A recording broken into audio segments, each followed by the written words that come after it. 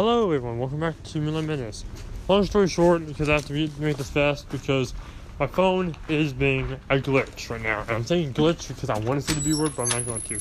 I'm going to work, so excuse this. I've been trying to make this video 4 times and it's pissing me off. So I had to make this really fast before I start freaking out.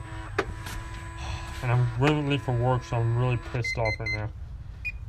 Anyway, long story short, people didn't trust me for being a furry. They need to suck up egg and lay off. I talked to a furry today. She was asking me like what I called her for because she's nice. She's just wondering. So she said, "Hey," I was like, "Hey, I'm just wanting to know a little bit more about furries." And people were trashing me all over the place about being a furry. She's like, "Don't listen to them." I said, "I'm not. I really don't give two shakes what they have to say. I just want to get the whole story here." She's like, "Well, furries are usually trashed for people saying they're gay when they're actually not, but that's what people say."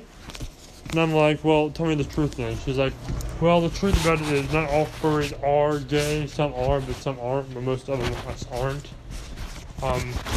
She said that that's just a thing spread by bad communities to kind of trash the furries so people will stop contributing to the fandom and our fandom will die out.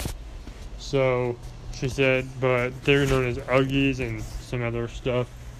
So don't listen to them. And I'm like, I won't. And so, long story short, I got the full story that it's a different fandom who hates furries. And that's the fandom everyone confuses with the sexual, disgusting, perverted furries. So now you know.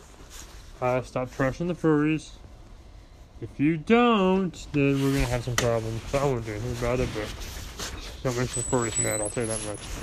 That's all I want to say. Thank you, and good night.